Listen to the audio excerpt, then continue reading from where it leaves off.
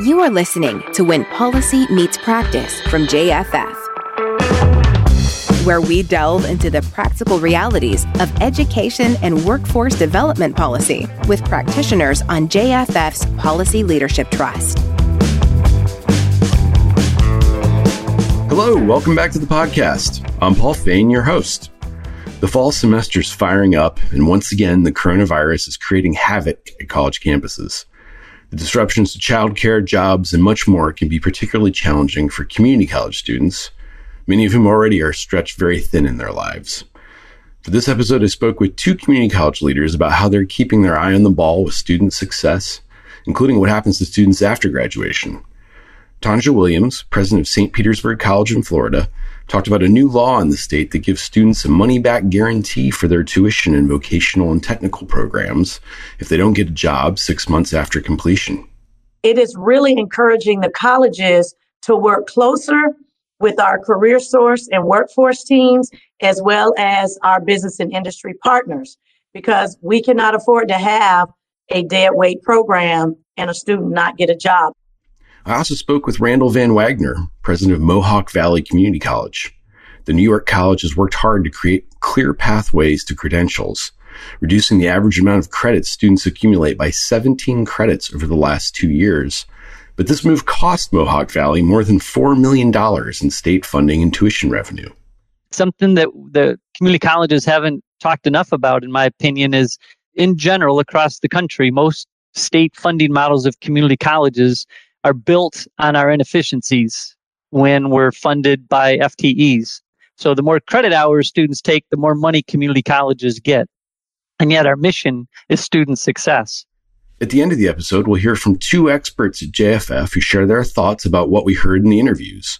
So stay tuned to hear from Dave Altstadt, an associate director at JFF focusing on policy, and Taylor Magg, an associate director in the JFF policy office. Thanks for listening. Hello to you both. Good morning. The life of a community college president is never dull, but that is particularly true now, I'm guessing, for both of you with your academic years starting, and I believe in Tanja's case today. Let's start with what's going on. Just briefly, what are you dealing with right now in this incredible time, Tanja? The first thing that we're really looking at as presidents, or at least I'm tussling with, is making sure the campus is safe. We know that we have I think we've done a great job technology-wise and online. SPC was 50% online pre-COVID. So that part wasn't the biggest issue. It's now the safety piece. Mask, unmask. Require vaccines, don't require vaccines. Go back to 100% virtual or start going back to campus. What we chose at SPC is we chose to go back to campus. Our students chose to remain on Zoom. The majority of them are moving faster to Zoom type classes. Our independent online classes have taken a hit and we've added more of the Zoom. So we're back on campus. Mask wearing is expected and highly recommended indoors. We're sanitizing the facility. So we're dealing with that. And I think the second thing that we're dealing with as college presidents is trying to make sure that the programs we're offering will lead to high wage paying jobs, that students won't have a diploma on their walls and still work under minimum wage. And so we're trying to build the plane while we're flying it. And with COVID, we have a lot of unknowns. We have employees that are out sick, and we have to make up for that loss. So we're dealing with that. We're dealing with funding, enrollment declines. People are trying to figure out, do I feed my family or feed my mind? Which comes first? Well, that's a lot. Thanks for setting the stage there, Tanja. Yeah. Randy, how about you? You've got a week till your academic year starts. How do you keep the momentum going amid all this uncertainty? Similar to SPC, our students, we build a schedule based on student needs through wait lists. And here, just a little bit before the start of the semester, we're about 60% remote, whether it's remote synchronous or asynchronous online.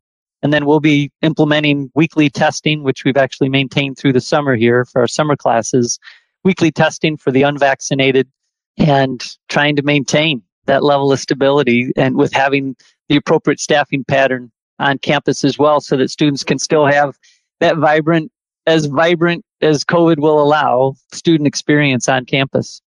It's a lot again. So let's turn to student success. Tanja, you mentioned the goal being not just completion, but getting a good job, a well-paying job, a career.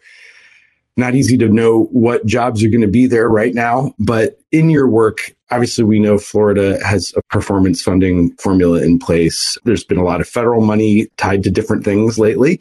Can you talk a little bit about the incentives and how they work and how they don't work, frankly? Perfect. Our governor has a vision that Florida will be the number one workforce state in the nation by 2030. And with that, a lot of our resources are going towards workforce development, rapid credentialing, short-term credentialing, and high-wage paying jobs. And our commissioner is really focused on how do we make sure colleges are offering the right programs that are going to yield to high-wage paying jobs. And so we've taken a look at all of the businesses that are moving into town. What are the programs or jobs that are hot? And are we offering the training for those jobs, et cetera?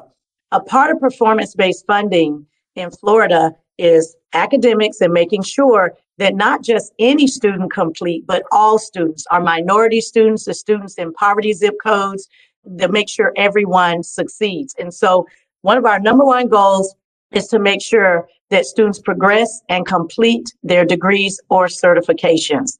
And there's funding tied to certifications. You get funds based upon how many students earn their credentials and complete the test to be credentialed in a short-term based program. The other side of that is how many students with financial aid are actually completing. Those are your poverty students, the ones who need more help to get through. And then thirdly, they're now looking at, I would say we're looking at how many students in short-term programs and AS degrees actually get a high wage paying job within 6 months after completing. So that's House Bill 1507, which is brand new. And so it is really encouraging the colleges to work closer with our career source and workforce teams, as well as our business and industry partners, because we cannot afford to have a dead weight program and a student not get a job. So the way we're doing this now and the way performance is going to work, it's beyond the degree. It's beyond the certificate. It's in the job or transferred to the university. So it's that next step. So the responsibility of the college has expanded beyond completion. And for the students, that's great because you're getting the help you need to either get that job or transfer to that university. And so Florida is very intentional on this work and very detailed on making sure we achieve this goal by 2030. What makes it hard is that the funding is not given towards those goals because it costs a lot more to assist a student who's starting farther behind the start line than it does to be able to pick and choose your 4.0 students and get them, we don't get to do that, do we? We don't get to pick our students. And you guys hear me say it over and over. Our students pick us. And then our job is to take them from where they are to where they want to go. So the funding needs to be aligned with more than just FTE. Because if you just do it based on FTE, we're not going to have enough resources that it takes for those outside classroom support needs that no one thinks about and a human could possibly need. But we have people who just don't have it. And so in order for us to get them across the stage, it's a hefty penny to do that. It costs a lot of resources, a lot of software, and a lot of nudging to keep those students engaged, especially those who are still struggling with, do I feed my children or feed my mind? And they need to be able to do both.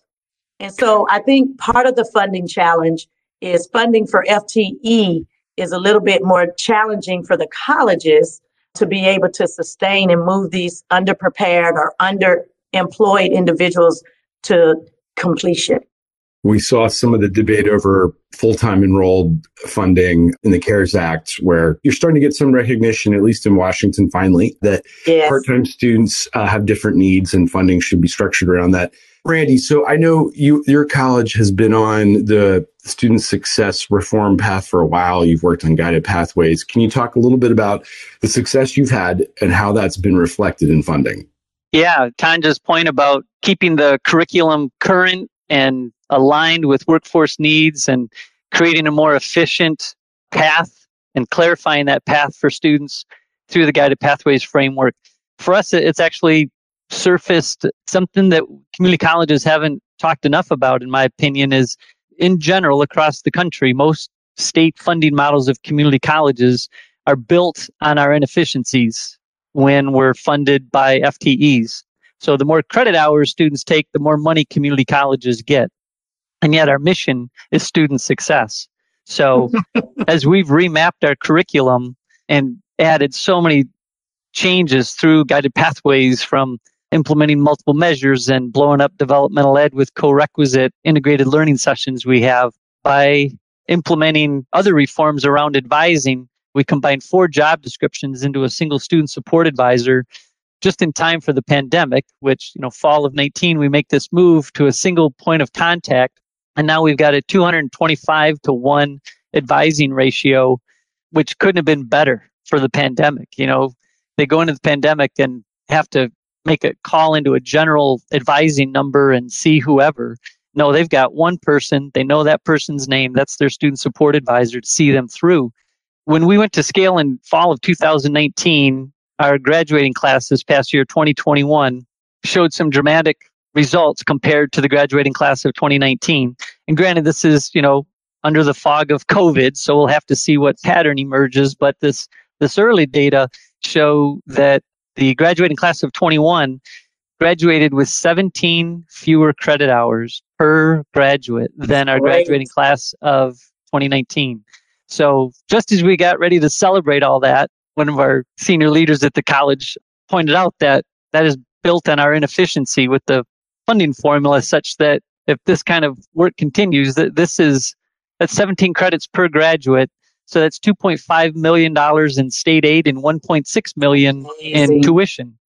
But it really has surfaced this issue of how dramatic, as community colleges get better with their efficiencies and clarifying the path and keeping students on the path and graduating more students on time with shorter term credentials and moving back and forth between the workplace and the college experience as jobs change and training needs change very rapidly, the funding models have to change. You both mentioned the need for wraparound support, how much of a difference it makes, particularly now for the students you serve. What sort of funding incentives related to that would help? What would you like to see, or other areas where you'd like to see incentives structured towards your students right now? And let's start with Randy. You think of CUNY's ASAP program, and for all the national recognition it's gotten, a small fact that isn't talked about is the fact that only 11% of that ASAP funding goes toward direct instruction. The success of ASAP is really in those wraparound services. And that's what we have found as well. We have a college community connection program that started as a campus pantry. And now I think of it as our own in-house Make-A-Wish program, because with our partners with nonprofit and county Department of Social Services, we have so many partners at the table that our staff can address just about any crisis or acute need that any student has. So instead of having to wait in line at social services to fix their benefits, choose between standing in the line or going to class, our staff can say, you go to class. We've got a direct dial, bat phone hotline to a case manager at the county, so that when that student comes back from class, they can take care of that. So whether it be a state funding that recognizes that and has allocations for those types of supports, or one of those many colleges that have instituted a student support fee that it's only $40 a semester, but there again, it puts it on the back of the students, when it would be nice to have some component within a state funding formula that addresses the reality of how important those services are. Thanks, Randy. Trying to look at the positive here, not easy to do right now, but it does feel like the pandemic has made it easier for folks, whether in Tallahassee, Albany, Washington, to understand the needs of students a little bit more. I hope I'm not being Pollyannish here, but it feels like people get the time poverty problem more than they used to, the childcare needs. Are you optimistic? I mean, Randy, it's hard to be optimistic when, frankly, you're being disincentivized from doing what you've done. But do you feel like folks are getting a better sense of how to best serve a student in a way that you have to do a little less explaining? we found certainly last year through the pandemic, the conversation in Albany was a little more connected with the community college reality. We're recognizing that there's a need for a funding floor, that if we're just solely based on enrollment and enrollment goes down, then state funding goes down. And typically during recessions and the economy goes bad and enrollment goes up, our state funding goes down then because we can make it up in tuition. So we need that funding floor, and we got it temporarily, at least for this current year. So yeah, the conversations are changing along those lines. The challenge will be to continue to shift that conversation toward that performance-based incentivized funding and have the dollars follow the metrics. Absolutely. Tanja, last word for you. The conversation's better reflecting reality in your state?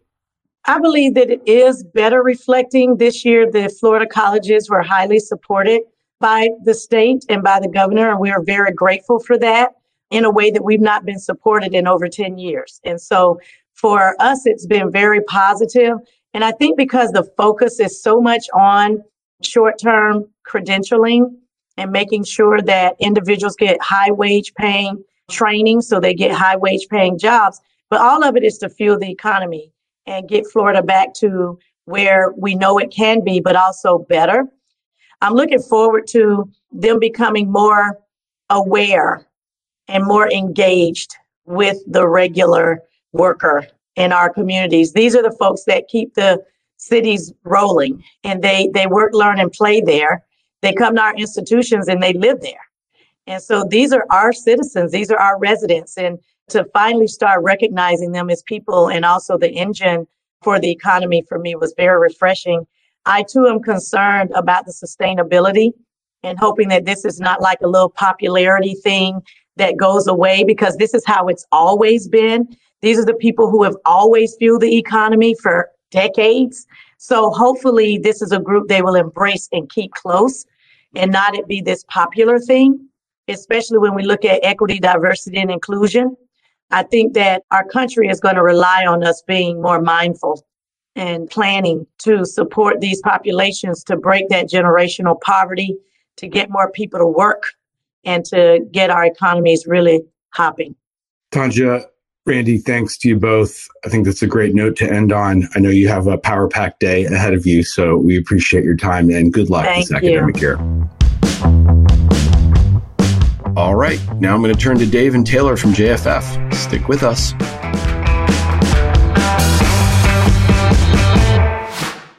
So to try to make sense of what we just heard, I'm joined by Taylor Magg and Dave Altstadt. How you guys doing? Doing great. Good. Hey, Paul. It goes without saying that the folks who work in the two-year college space are pretty busy right now. There's a lot of uncertainty about the return to campus, about whether or not programs can meet in person, and also what sort of jobs they're preparing folks for. So let's talk about the funding. At the same time, we're talking about a once-in-a-generation shift in funding priorities at the national level and at the state level as well. So Taylor, let's start with you. How can we, in this very difficult moment, try to better calibrate those funding streams? Thanks, Paul. Both Tanja and Randy talked a lot about the disruption from the pandemic and how it is more important than ever to ensure post-secondary education leads to in-demand employment so people can learn the skills and credentials necessary to rebound and advance during this very tumultuous time. I want to call out specifically, Tanja talked about Florida and how the state's moving to some policy that requires a job guarantee or money back framing, which kind of further proves this point, and that labor market alignment is so critical to meet the needs of today's students and job seekers. But I mean, colleges can't be expected to do this alone. And I think both presidents highlighted that really clearly, that there is a huge need to work with the workforce system and employers to ensure this programming is high quality and aligned to local talent demands. I also think state and federal policy can play a huge role here in incentivizing this partnership and collaboration. But Paul, to your question about funding, money and resources is also crucial to this conversation. And I just think a huge piece of this puzzle is increased resources for workforce development and to the systems that work on these issues, like our post-secondary education leaders and workforce leaders, because they really need to be more supported. And we're hoping to see future resources for these efforts and recovery packages from Congress. Going to be an interesting couple months on that front. Dave, what did you hear that relates to the creation of better incentives? Yeah, I want to pick up on a piece that you said on the top, Paul, which was this once in a generational funding, right? We know all the relief measures that were put in place starting last spring. Now there's the talk of the free community college proposal from President Biden and proposals on Capitol Hill, as well as a lot of different efforts that states are doing, utilizing federal money and their own state funding to try to address all the things that Taylor was referencing. You know, people are out of work, need to reskill, upskill to get into a job. And with all that, rightfully, probably so, is a renewed and increased sense of accountability, right? And you've already seen this play out in the debate on free community college, where people are wondering, should we really pour all this money into community college when across the entire sector, you know, completion rates probably aren't where anyone and everyone would hope. So this comes back down to like, okay, well, with increased accountability, what are we incentivizing? What are we funding? How are we supporting these institutions to transform and to increase student success, to accelerate completion, and to close equity gaps? And clearly, the issue is, as we're asking all of them to modernize and do right by the local community and people, we need policymakers to modernize our funding. Because the current structure, as Randy so clearly stated, is that our funding model is based on inefficiencies. We're encouraging our colleges to focus just on enrollment and whether it's not completion, to focus on just delivering courses and allow students to take up as much time as they need it because it racks up FTE. When we know that students will not stick around, time is the enemy. And so there's so much that we need to reconsider on how to do funding of higher ed better. So I'm looking forward to further talk on that, on those pieces. Yeah, I was pretty stunned by Randy's example there. I mean, it's just hard to imagine that anyone would think that was a good way to structure funding for community colleges. Taylor, you know, I heard a lot from both of them, though, about trying to work more holistically with students, wraparound supports. When Dave talks about accountability being here to stay, it seems like that focus is going to be a big one going forward as well. I couldn't agree more with everything Dave said. And then, Paul, your question really hits the nail on the head. I mean, the holistic supports of students are finally being recognized after this pandemic because it demonstrated that just tuition assistance alone is not going to help someone persist and complete in programming or even persist and complete in employment. So we know these other assistance and supports are critical for student and worker success. I think both Randy and Tanja talked about this and the aid needed beyond tuition. I also think the higher education relief funds that happened in one of our first stimulus packages, the CARES Act, has been a fundamental step for longer term investment from federal policy in the basic needs of students. But I also think there is a lot more that can be done to better support today's students. And I think Randy touched on this a lot, that it's, of course, housing, childcare, nutrition assistance, but then also career navigation, counseling, and how do students find those services and have access to them. So one practice that I thought was really promising from the conversation and can solve some of these barriers is the co-location of services. So students don't have to travel to multiple places to understand what they're eligible for and what services they need, but they can go to one localized place and get whatever can help them proceed on their career pathway. So I just really like that practice. And I think there are policy fixes at the state and federal level that can, again, better incentivize that work happening on the ground. Dave, any of those sort of policies you'd want to highlight now or on the accountability front that you'd really want listeners to pay attention to?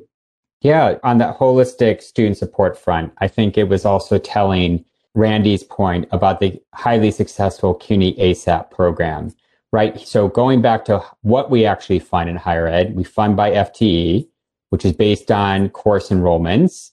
So it's course instruction, but that course instruction cost is just 10% of that program. All the other wraparound supports, the robust, intrusive advising, the wraparound supports, transportation, childcare, and the other kind of structural changes that the CUNY colleges and other colleges around the country that have replicated ASAP have undertaken. Those are the other major costs. And yet we're not funding that in states at a federal level. And so we need to think about those pathway aspects of what needs to be funded, the student supports.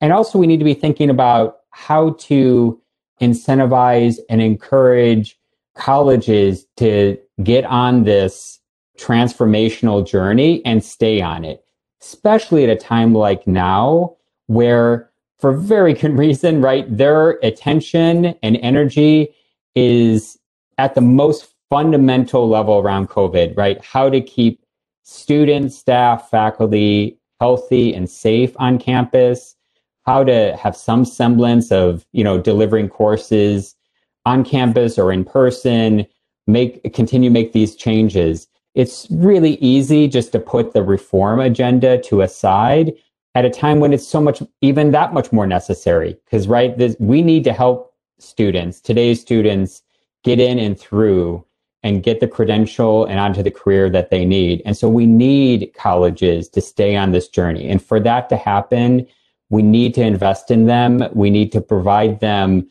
the funding to make these upfront expenses, to go to like a case management approach to advising, for instance, that Randy mentioned.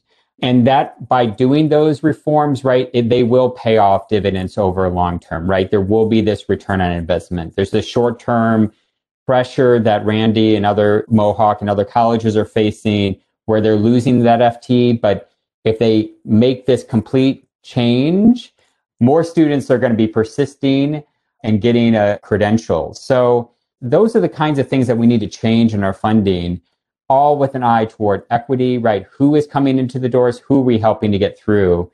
So this is the time, I think, as policymakers are wondering, hey, what is workforce development? What's community college doing to actually help the economy? Well, what are we doing in the policy sphere to really make this reform that's so necessary for today and the future?